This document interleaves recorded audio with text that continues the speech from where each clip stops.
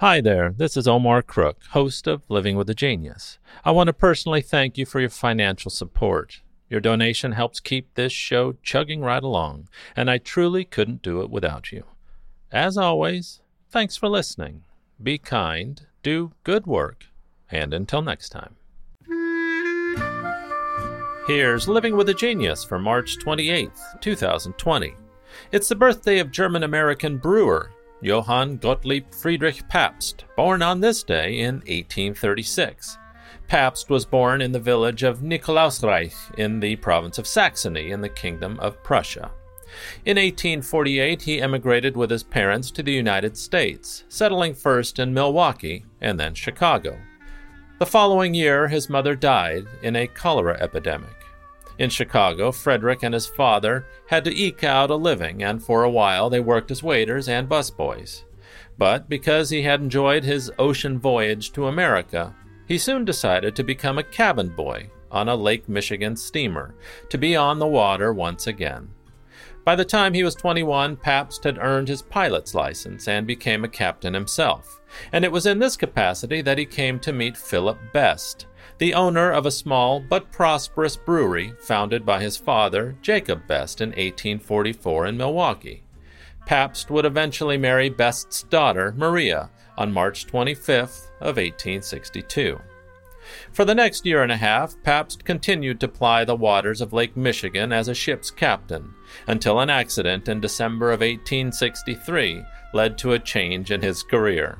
While trying to bring his craft into Milwaukee Harbor, Pabst's ship ran aground. A short while later, Pabst purchased half of Best's Brewing Company. In 1864, when Pabst was taken into partnership in his father-in-law's brewery, he began to study every aspect of the beer business, and after mastering the art of brewing, Pabst turned his attention to extending the market for his beer, and before long had raised the output of Best Brewery to 100,000 barrels a year. The brewery was eventually converted into a public company, and its capital repeatedly increased in order to cope with the continually increasing demand. He became president of the corporation in 1873, when it was officially renamed Pabst Brewing Company. In 1889, Pabst spent $30,000 to take advantage of prime shoreline along Whitefish Bay, just north of the city of Milwaukee, to develop a lakeshore resort, which he called the Pabst Whitefish Bay Resort. As many as 10,000 visitors would come to the resort on a summer day by horse and buggy, railroad, trolley, or excursion steamer.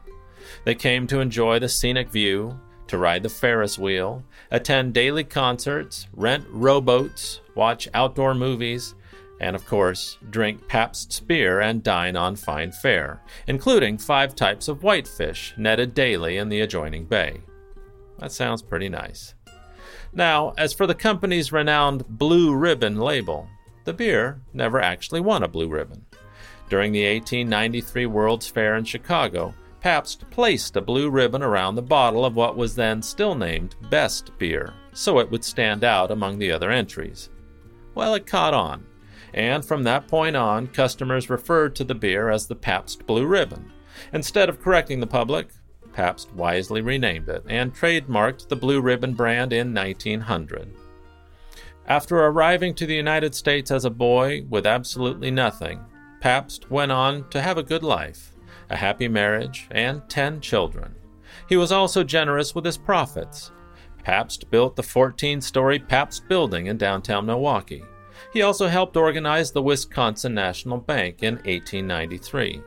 In 1890, Pabst purchased the old Nunnemacher Grand Opera House, located opposite the Milwaukee City Hall, and turned it into the new German City Theater. But it was destroyed in a fire. Pabst ordered it rebuilt at once, and the newly Pabst Theater opened in 1895. It's still in use today. I learned something new today, and I hope you did too. I'm Omar Crook. Thanks for listening. Be kind, do good work, and until next time.